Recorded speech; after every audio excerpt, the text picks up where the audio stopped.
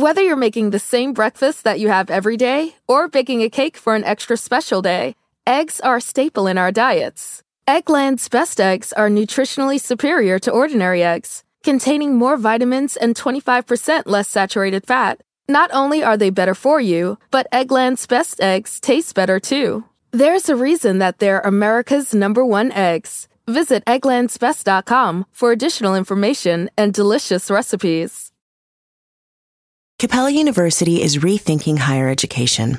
With their game-changing FlexPath format, you can earn your degree on your schedule, so you can fit education seamlessly into your life. Imagine your future differently at capella.edu.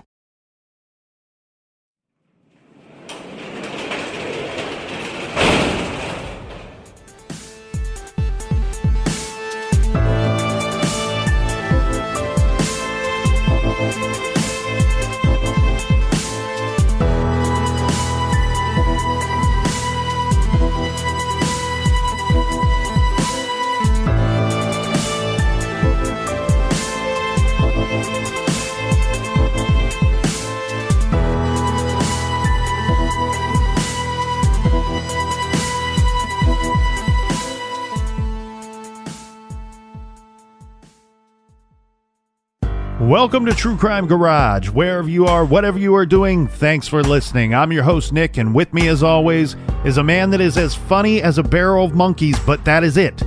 He is the captain. Well, you're as funny as a turd sandwich. It's good to be seen, and it's good to see you. Thanks for listening. Thanks for telling a friend.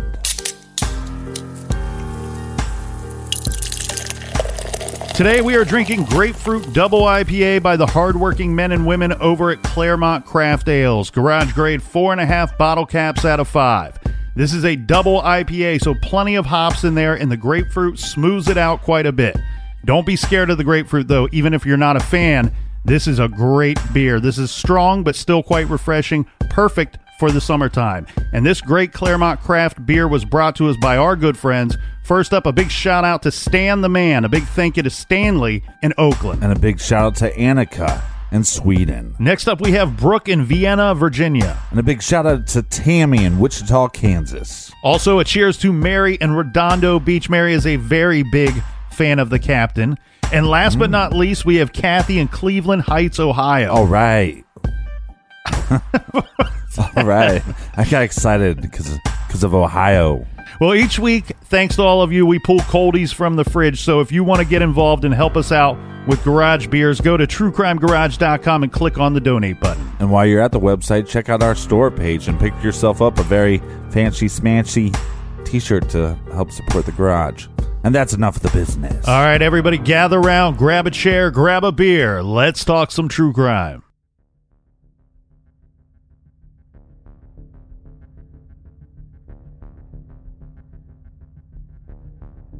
Chino Hills, California, 1983. In the dark of night, evil lurks around a quiet house at the top of a hill. A sliding door was left unlocked, and evil makes its way inside the home. A sleeping family are surprised and slaughtered. One victim survives and tells a story that doesn't fit the evidence found at the scene. A suspect is quickly identified, and the manhunt begins. Kevin Cooper is arrested, convicted, and sentenced to death for the murders. The evidence was overwhelming. But was it suspiciously overwhelming? Did the police plant evidence? Did they ignore evidence? For more than 30 years, Cooper has proclaimed his innocence from a cell on death row. Can we trust the scientific results that were produced? Can we ignore coincidence after coincidence after coincidence? We will continue to present the facts, and you decide if you think this man is a murderer or a convenient suspect. But remember, once is happenstance. Twice is coincidence. The third time is enemy action. Is Kevin Cooper the enemy? And were his actions murder?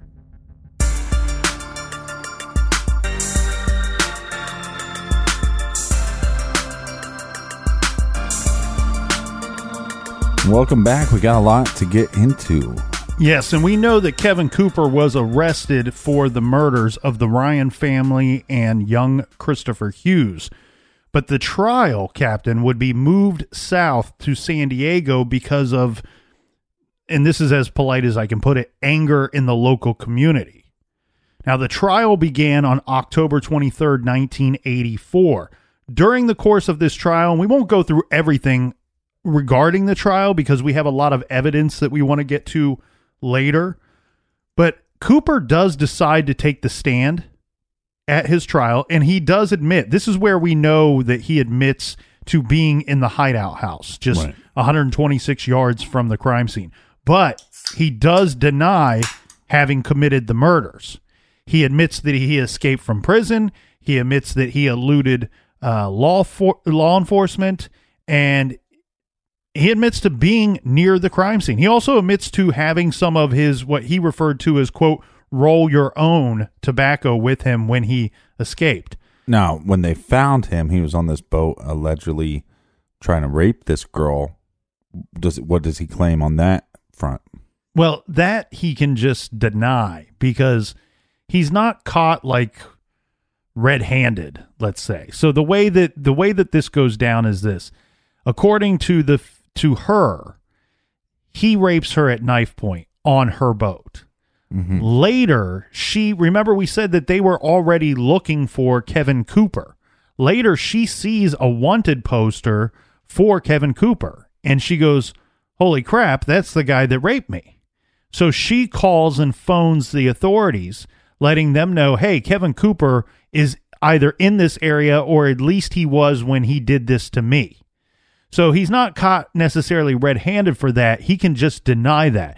Now, he's not going to be brought up on rape charges against this woman because they're going to be seeking the death penalty in these murder charges, an attempted murder of this young boy. So while he is at trial, Cooper, he simply claims that he left the hideout house. He went back down, and these are his words, quote, I went back down the hill on foot at night in the same manner as when I walked up the hill to the hideout following my escape from this prison. He states that along the way, he started stopping drivers, asking them either for directions to Mexico or for a ride to Mexico. Now, here's one thing that I was awfully curious about. Because I can only report what was presented at trial. I can't report without having spoke to his defense attorney. I can't speak to their tactics or what they tried to present at trial, only what was presented at trial. One thing I've often wondered about in this case is, did the defense attorney at any point do a call to action by the public and say, hey, can anybody confirm this portion of Kevin Cooper's story? Were you a motorist that was driving that night and you were stopped or flagged down by this man who you saw on foot and he either asked you for directions or for a ride? Because in my opinion, if we could find some people to corroborate that portion of the story, that might lead you to believe that he is telling the truth. And because how did he get to Mexico? Right. So the prosecutor is going to claim that Kevin Cooper murdered the family, drove the vehicle to Long Beach, dumped it there, and that he hitchhiked to Mexico. Again, I don't see any. This is on the reverse side of this, on the opposite side of this. Right. Where's the prosecutor presenting people that are willing to testify saying, hey, I drove this guy to Mexico from Long Beach, or I picked him up in Long Beach? So the way that this goes down, Captain, is it's February 7th, 1985, that the jury begins deliberation.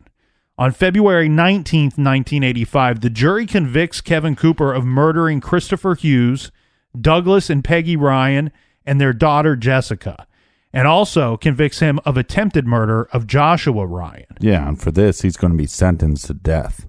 Yes, so we go through that because what has gone on with this case since 1985 is we have Kevin Cooper, who is proclaiming his innocence of these murders from his prison cell on death row. And actually, he's almost been executed. There was one time, I think it was it 2004? Mm-hmm. He was hours away from his execution. They were going to gas him within hours of when they receive a phone call stating, you know what, we need to take another look at this. We have some things that we need to look at. And that's what I want to do here, Captain, is look through some more of this evidence that we didn't get to yesterday and take a good look at it and try to determine, does this point towards him being guilty? Do we have the right guy? Or has there been a murderer out there on the loose all these years, for 30 years? Let's just list some of the pieces of evidence that we went through yesterday. Well, the most damning piece of evidence is Cooper's own words. He admittedly is at the hideaway house within yards of the murder scene. Yeah. We also have the cigarette butts that were found in the stolen vehicle from the Ryan's house. Yeah, one being a regular cigarette butt, one being a rolled cigarette. We know that he rolls cigarettes. He claims that he had tobacco from the prison. We also have his footprint, or a footprint, at the scene of the murders, which kind of lines up with the shoes that they would give you in prison. We also have the potential murder weapon. You know, we said that a hatchet was found near the home, as if somebody driving the stolen vehicle had just tossed the hatchet out the window. And Beer's making you a little sloppy. And we know that this is likely the murder weapon because it has some of the victim's blood on it. Right. What it does not have is fingerprints from Kevin Cooper on it. Right. We have smudges on the hatchet, but no fingerprints. Now, the sheath to this hatchet is found in the hideout house, where he admits to have been staying. We also have people that occupied that residence at one time stating the hatchet came from this home.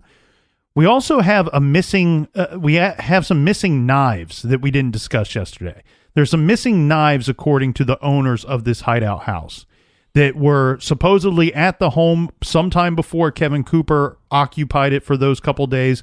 And since the murders, they've not been able to find these knives. Again, he could have just tossed these out as well, with the autopsy showing that the weapons used in these attacks would be a hatchet of some kind or an axe, and then some kind of knife. So we have now missing knives. The other thing that we have, Captain, is we have the survivor, the lone survivor, the young boy, stating that he saw 3 white men.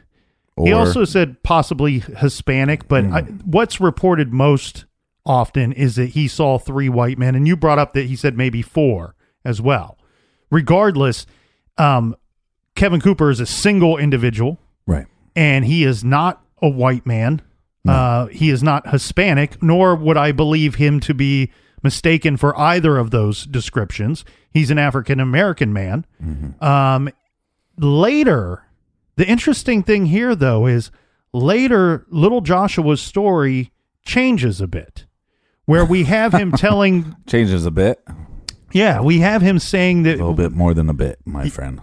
Later, his story becomes that the person that committed this, all Joshua could see, his limited memory of the crime, was seeing a shadow figure, a dark shadow figure with possibly bushy hair. Now, I will say, Mr. Cooper certainly had bushy hair. Yeah. And all those, you can see it in his arrest picture when they're walking him to the police car. He's got very bushy hair. Yeah, see, I wonder if he was just keeping this style because it was just getting out of the 70s. And maybe like he was really into disco, possibly. I think he was into whatever haircut he could get in the prison at the time. Mm-hmm. So here's the strange thing, though. You have to wonder, why does this boy's memory change? Okay. Well, I hate to laugh, but the thing to me is when you have, you would think, now I'll go back and say, this boy was hit on the head. We know that. Mm-hmm. So the early questioning, can we even believe any of that? And if we're to believe any of that, can we believe any of the story changing so dramatically?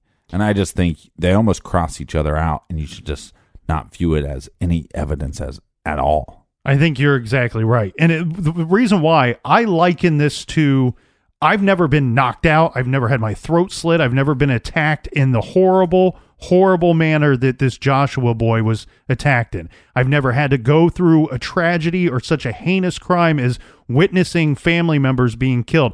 I can only imagine what that would do to someone, let alone a boy that young.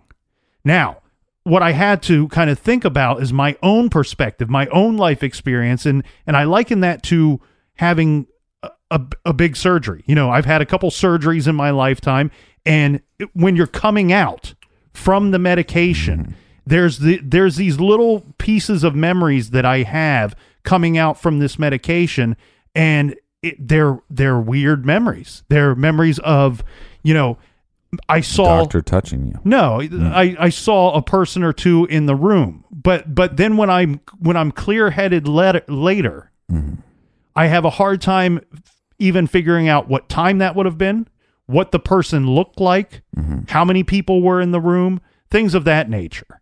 And that's what I see kind of with his story as well. And I know people are sitting in their garage or their car right now making fun of me, thinking of, look, every week, my friend, nothing tragic, nothing crazy happened to me. I just trying to put it into get some kind of perspective from my end why this kid's story could change. Let's touch up. Well, the other reason that his story could change is it doesn't fit the narrative of the police. So let's just play devil's advocate, and then they go, hey, we have this guy, we think he's responsible, so now we need you to testify that you saw a single black man commit these crimes, and this is who you're going to point your finger towards. Or you don't even have to say you saw a single black man, because that's not what he says. You can just say you didn't see 3 white guys commit this crime. Right. You know, and you could help a young boy along with changing that memory by going, look, you've been through a lot. You know, your family's been wiped out. You were almost killed yourself. You were in so much pain. You were in and out of consciousness all night long. What we think has happened here is that the people that you think were responsible, that you think were in the home at the time of the murders, were not people that you actually saw in the home at the time of the murders. These were rescuers. These were people coming to your aid later, at a later time, and you were going in and out of consciousness during this time. That is where those memories were created. Let's talk about the sheath, because that sheath was found in the hideout house. Now, there's been people that have said the police might have planted that sheath. Why? Because they searched the hideout house and did not find that sheath upon the first search. Right. It's kind of like the keys. Yeah, so the problem I have with that, I think that's a leap by people on the outside. I think that's a leap by people saying, look, they searched the house the first time. If it was there in plain sight, they would have found it. Well, I want to throw a couple things into the mix here. It was the home. Kool-Aid. The home was searched by deputies, first of all. Second of all, at the time that they searched the home, they may not know that this sheath that came from a hatchet, it's obviously from a hatchet, is of any importance at all. When you're doing this initial search by, let's go ahead and assume, inexperienced law enforcement agents, deputies, low guys on the totem pole, going into this house, they may not have a clear understanding of what took place at the murder scene.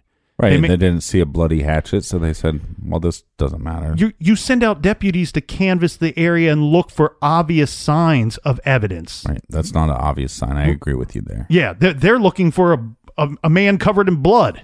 Oh, well, we didn't find that. We did not find him. So what happens is later you have the medical examiner that says that, look, a lot of these wounds were caused by either a hatchet or an axe. Well, now all of a sudden a hatchet sheath becomes something of importance. 2, you have a civilian who found the hatchet covered in dried blood and had victim's hair on it. Yeah, we have fingerprints, but not prints, but smudges. Correct. But so the other thing, too, is wasn't there an eyewitness of a couple that was on that road or close to the road of the house and saw 3 white men driving a station wagon, the car that was stolen? And this is big because this points to Kevin Cooper being innocent. Because we have the Ryan's vehicle that was stolen. And yes, I know that I pointed out that he did have enough time to steal the vehicle, go to Long Beach, make his way to Mexico, and check into a hotel by 4 o'clock that afternoon. He had enough time to physically do that. The problem with that is we have eyewitnesses saying that there were white men inside that vehicle. We don't have any eyewitnesses saying, I saw a single black man driving that vehicle. Let's talk about that car a little bit, because that car is, like I said, something that is very, very tricky when you want to say that Kevin Cooper is guilty. Well, let's just, to be clear, there's a husband and their wife. They're in the car. The husband believes he saw 3 individuals. The wife believes she saw 4. Now, I believe the husband was driving, so I'd put a little more weight into what the wife saw because she wasn't driving. She didn't have to pay attention on that level. We also have a situation, Captain, where we have an eyewitness who states that they saw the station wagon the following day. So we know that the vehicle was not found until about a week later. Right. So where was the other person that saw the vehicle? Okay, well, let me kind of go through this thought first. The thought being this. With the vehicle not being found until a week later, we know where Kevin Cooper was during that time period. We know he was already in Mexico. Right. So if we assume that he killed these people, stole the vehicle, dumped it in Long Beach, he would have done that before going to Mexico. What we don't know is where that car was for the next few days. The problem being now that there's a witness stating that that car was being operated the day after Kevin Cooper says that he was already in Mexico. Right. So it doesn't necessarily matter where the vehicle is as long as it's not in Mexico. I don't know that this witness has stated who they thought was driving the vehicle at the time that they saw it. But again, regardless, it doesn't matter who was driving it because we know Kevin Cooper could not have been driving it. Okay. Also, further information, further eyewitnesses regarding this car. There's a witness who states, this is from a woman, who states that she is scared of being identified as this witness, but is willing to testify under oath if necessary. She states that she saw 3 white people in the Ryans' car, and they were driving pretty crazy. All right? They said that they almost crashed into her vehicle. Her grandmother was with her that day. She wrote down the license plate number of the vehicle that almost smashed into them. Hours later, this is after the murders were discovered, the authorities broadcasted a description of the missing car with its license plate. So the person that's the woman and her grandmother, they see this broadcast. They go out to the car, they get the slip of paper from which they wrote down the license plate number, and they say it was exactly the same. And why do you think this is important? Oh, well, this is really important because if we go back to the eyewitness, the sole survivor, Joshua, his early statements are, I saw 3 white men.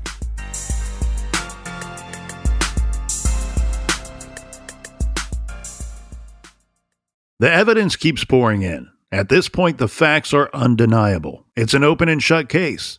Monopoly Go is the most fun you can have in a mobile game. Everyone is still talking about Monopoly Go, for a good reason. It is an absolute hit. Millions of people pass Go every day because this game is always bringing something new to the table. Like countless crazy tournaments you can join with your friends as partners or teams. Or timed events offering bonuses like massive multipliers or rent frenzies to help you get huge rewards. And there's so many rewards to discover. Rare stickers you can trade with friends to complete albums. Delightful emojis to taunt people with when you raid their riches. Unique playing pieces and so much more. The verdict is in. With Monopoly Go, there's something new to discover every time you play. So don't miss out. Go download it now free on the App Store and Google Play. This show is sponsored by BetterHelp. We all carry around different stressors, big and small. When we keep them bottled up, it can start to affect us negatively. Therapy is a safe space to get things off your chest and to figure out how to work through whatever's weighing you down. If you're thinking of starting therapy, I highly recommend that you give BetterHelp a try. It's entirely online, designed to be convenient, flexible, and suited to your schedule. Just fill out a brief questionnaire to get matched with a licensed therapist and switch therapists anytime for no additional charge. Get it off your chest with BetterHelp. Visit BetterHelp.com/garage today to get 10% off your first month. That's BetterHelp, HELP.com/garage. This show is proudly sponsored by BetterHelp. Check out BetterHelp.com/garage today. Do you want to set your child up for success? Of course you do. That's why you need to check out IXL Learning today. IXL Learning is an online learning program for kids covering math, language arts, science, and social studies. IXL is designed to help them really understand and master topics in a fun way.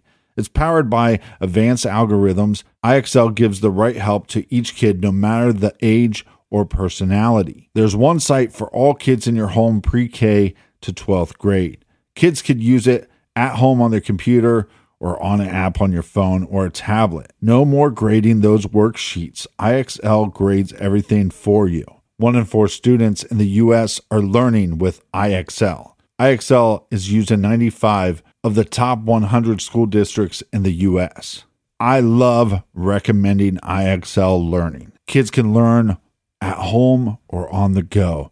And all my friends and family that are using it absolutely love it because it's so easy to set up and so easy to use. And even the kids that I've recommended it to their parents have told me, hey, Captain, thank you. I was having problems in math and my parents couldn't help me, but IXL could. Do you want to get your kids back on track or do you just want to get your kids ahead? Do so with IXL Learning. Make an impact on your child's learning. Get IXL now. And True Crime Garage listeners get an exclusive 20% off IXL membership when you sign up today at IXL.com/garage. Visit IXL.com/garage to get the most effective learning program out there at the best price. Check out IXL.com/garage today. Warmer, sunnier days are calling. Fuel up for them with Factor's no prep, no mess meals. Meet your wellness goals in time for summer thanks to the menu of chef-crafted meals with options like Calorie Smart, Protein Plus, and Keto. Factor's fresh, never frozen meals are dietitian approved and ready to eat in just 2 minutes. So no matter how busy you are, you'll always have time to enjoy nutritious, great-tasting meals. With 35 different meals and more than 60 add-ons to choose from every week, you'll always have new flavors to explore. Crush your wellness goals this May with dietitian-approved meals and ingredients that you can trust. Make your day delicious, from breakfast to dessert. Stay fueled with easy, nutritious options. Treat yourself to restaurant-quality meals that feature premium ingredients like filet mignon, shrimp, and blackened salmon. I am new to Factor, and I have been loving every minute of it. I have a problem, and it's called lunch. Some days I need to pack a lunch, and some days I work from home. Whether I'm at home or whether I'm on the go, Factor is fueling my lunch from now on. Head to factormeals.com/truecrimegarage50 and use code truecrimegarage50 to get 50% off your first box, plus 20% off your next month. That's code truecrimegarage50 at factormeals.com/truecrimegarage50 to get 50% off your first box, plus 20% off your next month while your subscription is active.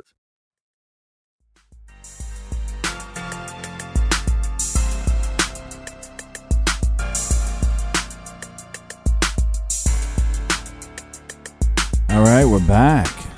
Captain, cheers to you, Captain. Hey, it was a really great off the record this week. So if you want to check that out, we did kind of talked a little bit of the update of Kenneka Jenkins. So check that out on Stitcher Premium. That was a highly demanded update, highly requested. So one piece of evidence, Captain, that we have not got to yet, which I originally thought this could hold the whole key, because I tell you, for the past week or so, looking at this case, I have been swayed every which way. 1 minute I think he's guilty, the next minute he's innocent, next minute stuff was planted. Nope, he's guilty again. Yeah, and like you said, you sway every way. You go, oh, he's guilty, he's innocent. Maybe OJ did it. Maybe it was Casey Anthony. I'm not really for sure at this point. I'm very confused. The thing that we didn't get to, though, is a piece of evidence that I don't think could have been planted. And it is hair. There was hair that was found in the little girl's hand. She was clutching some hair when her lifeless body was found. Now, I've heard and read this hair as being described as blonde or brown hair. Yeah. Remember I said earlier that one thing I don't like about this case is people presenting this case often have an agenda. They often want to sway you in their direction. Right. And one thing I've noticed is this hair being described as blonde. Well, guess what? If she ripped this hair in defense off of one of her attackers or the killer, and it's blonde hair, well, we know Kevin Cooper does not have blonde hair. And actually, he probably has the furthest thing from what would be described as blonde hair. So I wanted to know for certain, what color was this actual hair? Because, like I said, I think some people have an agenda and they describe things in certain ways to sway you to their side. I found a picture of the hair. It's not blonde hair. I can there's no way anyone ever should describe this hair as blonde hair. Now, what I will say is it appears to be brown hair to me, and not a light brown, a pretty as brown can be. It's the most normal brown hair I've seen. Get down, Charlie Brown. What I can tell you, though, I do not need a microscope. I do not need a fancy degree or a laboratory to compare hairs plucked from Mr. Cooper's head to the hair that was found in this little girl's hands to tell you that they're not the same hair. I can from pictures of the hair found and from pictures of seeing him, Kevin Cooper, I can tell you that hair does not match that person. You don't want to run this through like some computer program or possibly call up somebody, good friend Fahmy Malik, and ask for a second opinion? I'm telling you, I'm right on this. It's not Kevin Cooper's hair.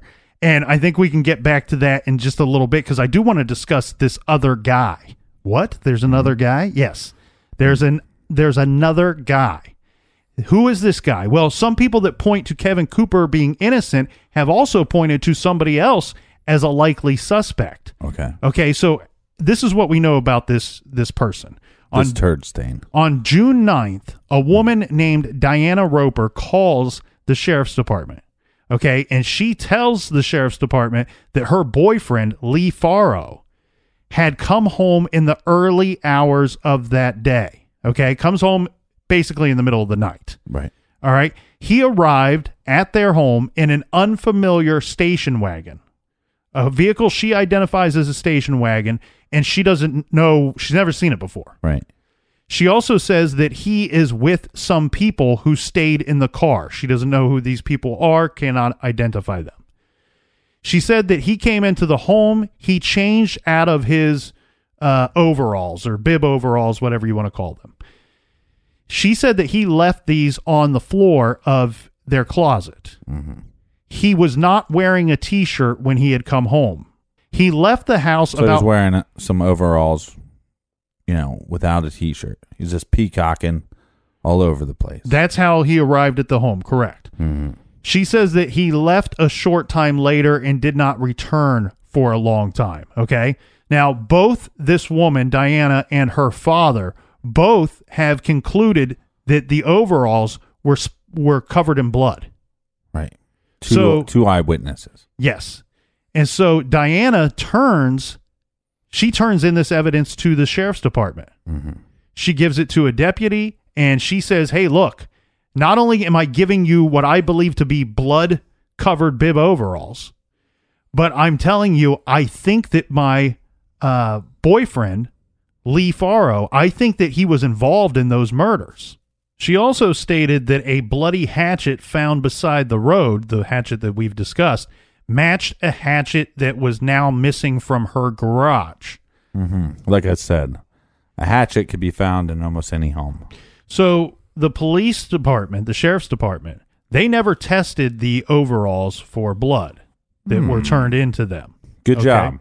Well, I don't know that all of them are to blame, because what we have here, this item was thrown away in a dumpster. Mm-hmm. Okay, so it was not tested, nor was it given to Cooper's defense. So phone logs would later back up a sergeant's story that he had retrieved them and made multiple attempts to turn them over to the lead investigators. Right. And why wouldn't they take them? I cannot answer for them. Well, it's probably because they have a suspect that's black. So he's been, this problem's been brought to this person who collected this item. Right. And he's saying, look, all I can do is attempt to turn it over to investigators. If they don't want to do anything with it, I can't make them. Now, about this Furrow guy, Lee Furrow, he has a bit of a background. He had actually been released from a state prison earlier that year. He had been part of what has been dubbed, and I shouldn't have laughed, but yeah. I'm making, insensitive prick. He was a part of a murderous gang. Okay, that's what it's referred to in the newspaper. But he was given a short sentence in return for turning state's evidence against the leader of this gang, who was, I guess, sentenced to death for this murder that they were convicted of.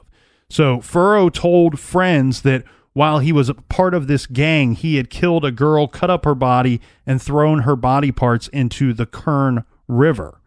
Now, here's another bit of thing about this Lee guy, right? The station wagon that didn't turn up until about a week after the killings. Right. This is near the home of Lee's stepmother, who lived in Long Beach. Right. So, okay, back to these gang murder. It's just one, right? From my understanding, it's the murder of one person, yes. The murder of one person, but how many people were involved in the murder of this one person? That is not clear. But it's more than two? Well, it would at least be Lee and this guy named Clarence Ray Allen. Okay, so at least two. Yes. The only reason why I bring this up is because it's one thing to have a criminal past, right? Because we know that Kevin Cooper does. He broke into cars, he broke into other things. But now we have a past of somebody that committed a murder. Or was at least involved in a murder. Right, with a group of people. Yes, and I'm assuming that it's more than just him and Clarence Ray Allen, because it's referred to as a murderous gang, meaning a group of people that have committed at least one murder. Right. Now, the information that I have, and this is a very squishy, unconfirmed, speculative information. Squishy. Okay, so this information is that the gang leader was Clarence Ray Allen, and he had raised the same kind of horses, the same kind of Arabian horses as the Ryans. Now, remember, they were not only raising horses, but they were training them and showing them as well. Mm-hmm.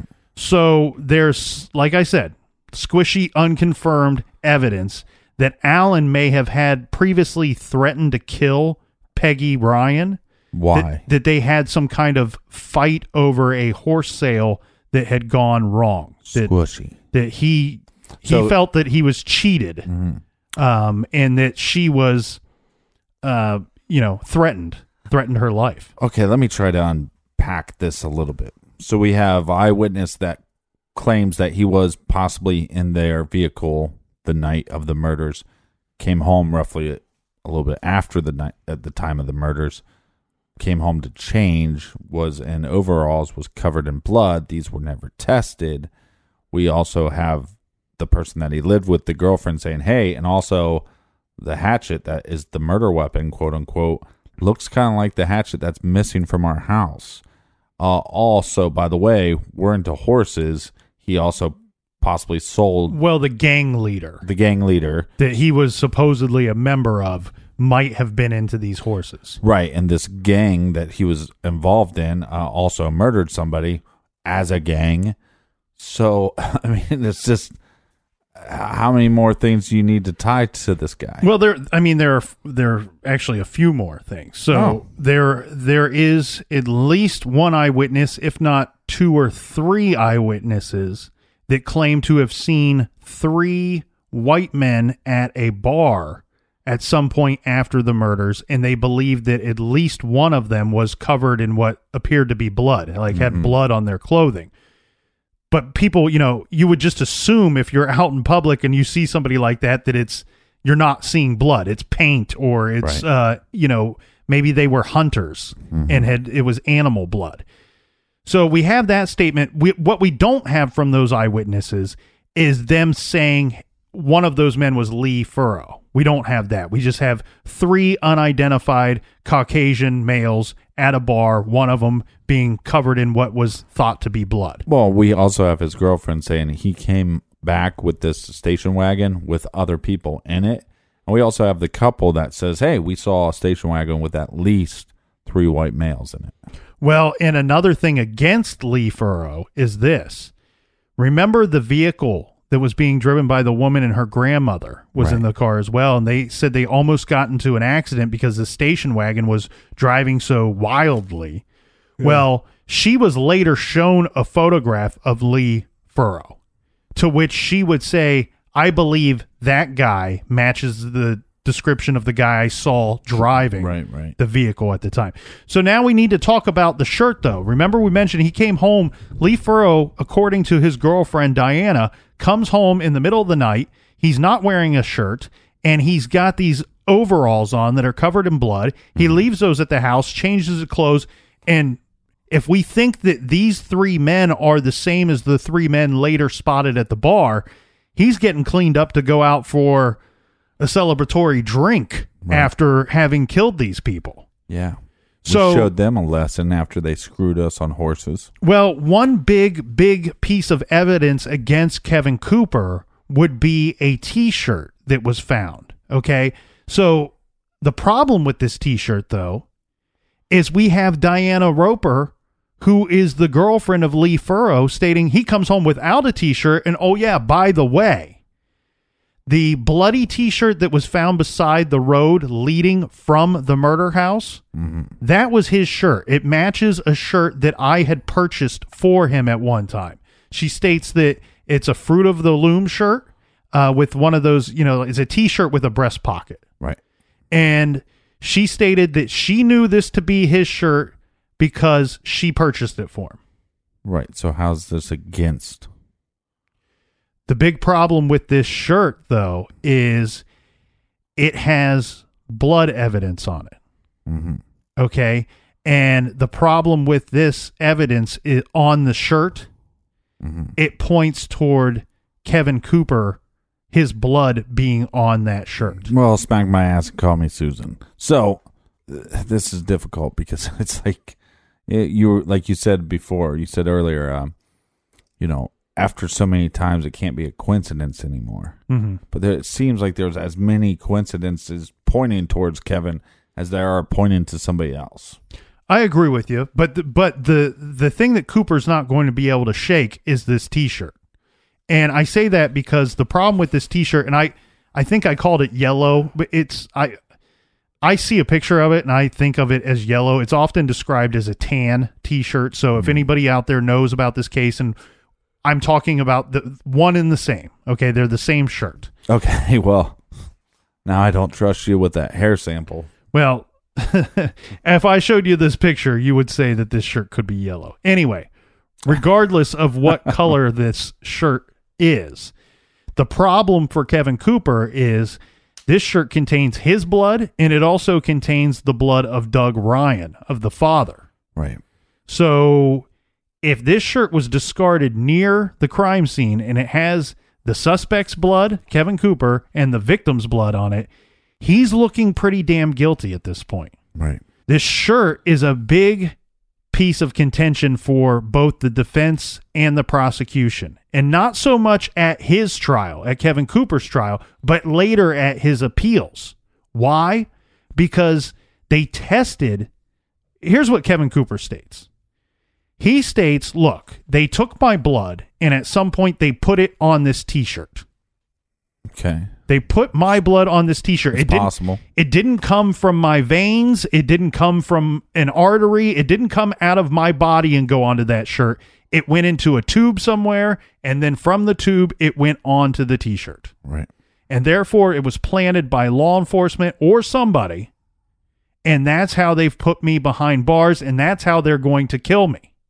The evidence to suggest that he might be right is this, that later they test this blood, and there's this, okay, so they find EDTA in this sample. Okay, what is this? This is a preservative that is used to preserve blood samples, such as the one that was taken from Kevin Cooper years ago. Right. I think they found this in a couple of the samples with OJ as well. Well, Cooper states that the EDTA that's found in the blood on the shirt in that sample is proof that they took it from the tube, that they tried to preserve my blood, preserve this sample, right, and then they dumped it onto this shirt. The problem with that is EDTA is a common compound found in hand creams, laundry detergent, and other everyday products. So, that being said, if this shirt had ever encountered any of these products, like laundry detergent, there would be some presence of EDTA found possibly in that sample. And has the defense ever tested this shirt to see if there's any other blood? You know, because they can say we have 2 blood samples here, but maybe there's a third. From my understanding and from looking at the shirt and from evidence produced from the shirt, I believe they've only found 2 kinds of blood on the shirt, one coming from Kevin Cooper and one coming from Doug Ryan. So where do we go from here? Well, that's the problem, because you're the problem. The shirt, when first presented with this evidence of the shirt, you go, okay, this makes him guilty. His blood was found on the shirt. Then years later, you go, wait, they found EDTA in this sample? Right. Well, then it's planted, so he's innocent. If it was planted, he has to be innocent. Or is there somehow that this guy killed these people and the police just thought they were doing the right thing by making a case against him? So, well, the EDTA, in my opinion, actually doesn't clear anything up, because as much as it points toward it being planted, it also points toward it. Well, it could just be happenstance that it's there. Yeah, I agree. I really want to know when Joshua started changing his story, because I think there's something there.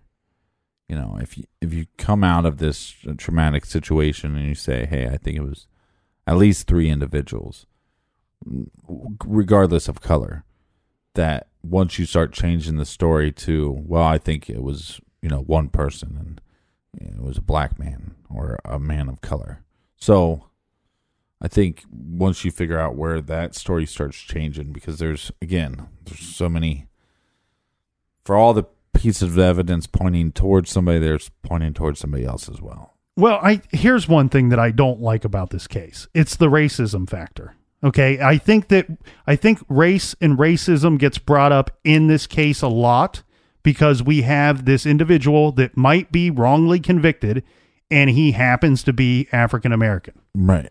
And here's the problem with that. The problem is that all this does is murky the waters. All it does is confuse things and cloud things. In my opinion, I don't think that the police went out and sought a black man for this crime. I think if they had any prejudice about them, it was against Kevin Cooper, not against an African American man. Right. And what I mean by that is they can prove that he was near the crime scene roughly about the time the crime went down. Very near. Yes. And so therefore, I think that if there was any prejudice, it was against Kevin Cooper, not against an African American man, if that makes sense. Mm-hmm. And so I think when people bring up racism and bring up this kind of thing, it only clouds, it doesn't help anybody solve this any faster, because the problem is we're running out of time. Mm-hmm. This guy will be likely will be executed at some point. We stated that in the early 2000s, he was hours away from being executed. And if you allow something like racism to get involved in this, push that aside. Please push this aside, because I think some of the evidence might be able to point you to what actually happened here. Now, we should mention, too. Well, I think what you're trying to say is that they get a couple pieces of evidence, right? And it's going against Kevin Cooper. Does not matter what color his skin is. It's just the fact that we have this heinous murder. We're trying to pin it on somebody. Right. And they got cloudy in that vision, and it had nothing really to do. These heinous murders that you look, if Kevin Cooper was a white man, this still would have happened the same way it happened. Oh, I agree. I think that if police thought that I were in that hideout house at that time, that they would say, you know what? This is our guy. But the difference here is they wouldn't have to have the key eyewitness change their stories so dramatically. Now, did we mention that he has appealed this time and time again?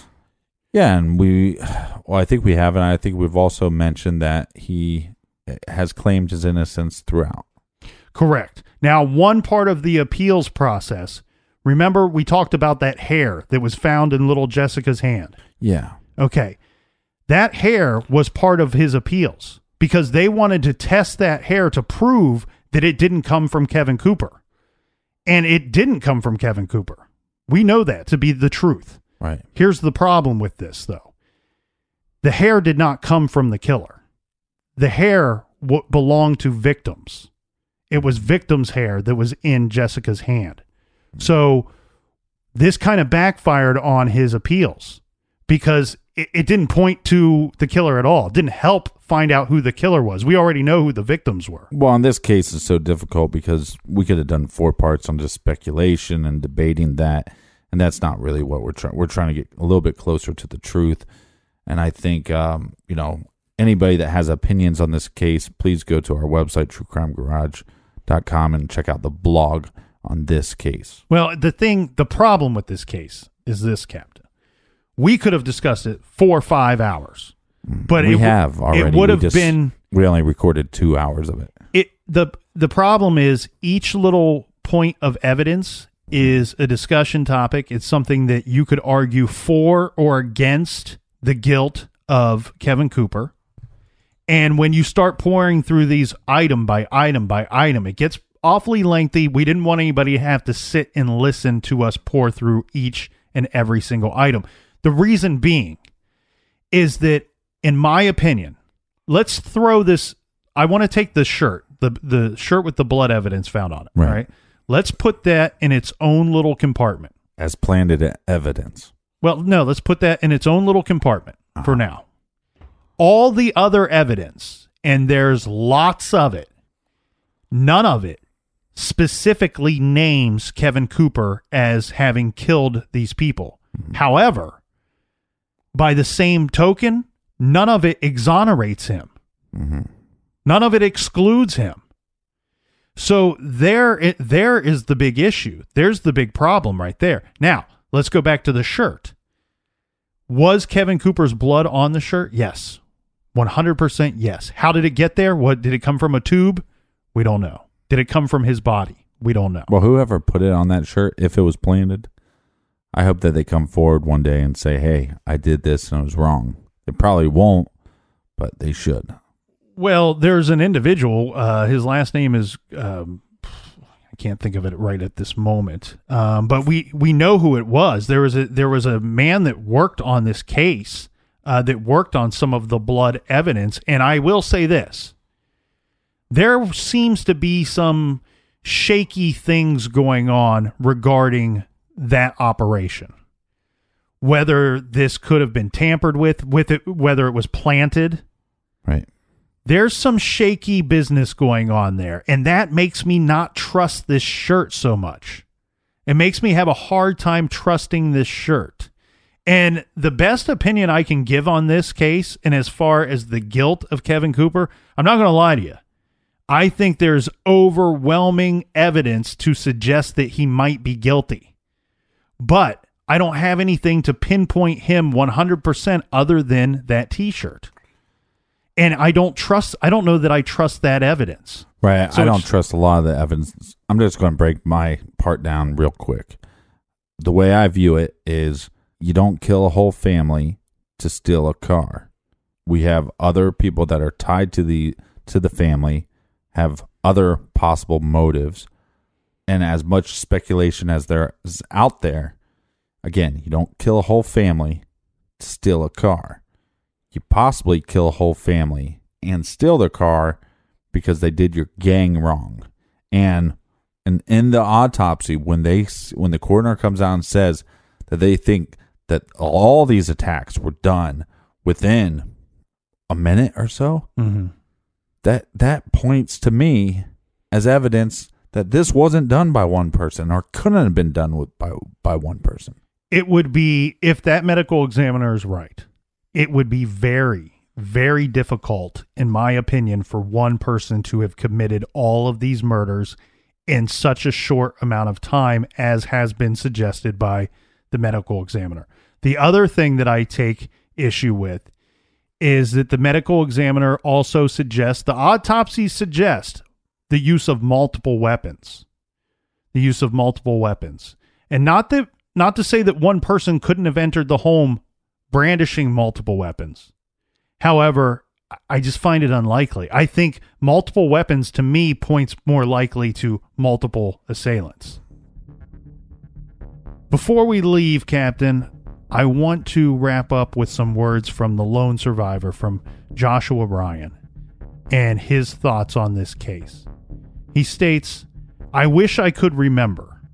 I don't know if they think I have the answers or that it's in my head. It won't come back to me." Josh says he doesn't remember seeing Kevin Cooper that night, only a shadow. And he also says, quote, "I want to know if he really did it. I couldn't live with myself knowing that there could have been a chance that he didn't do it. That's not right."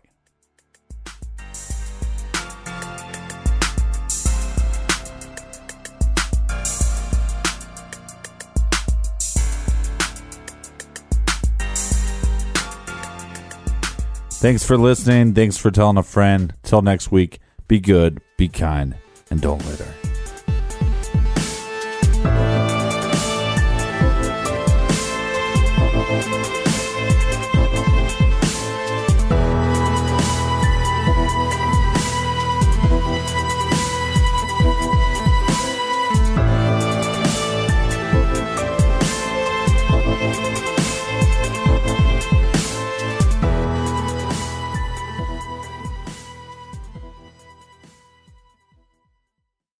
Whether you're making the same breakfast that you have every day or baking a cake for an extra special day, eggs are a staple in our diets. Eggland's Best Eggs are nutritionally superior to ordinary eggs, containing more vitamins and 25% less saturated fat. Not only are they better for you, but Eggland's Best Eggs taste better too. There's a reason that they're America's #1 eggs. Visit egglandsbest.com for additional information and delicious recipes.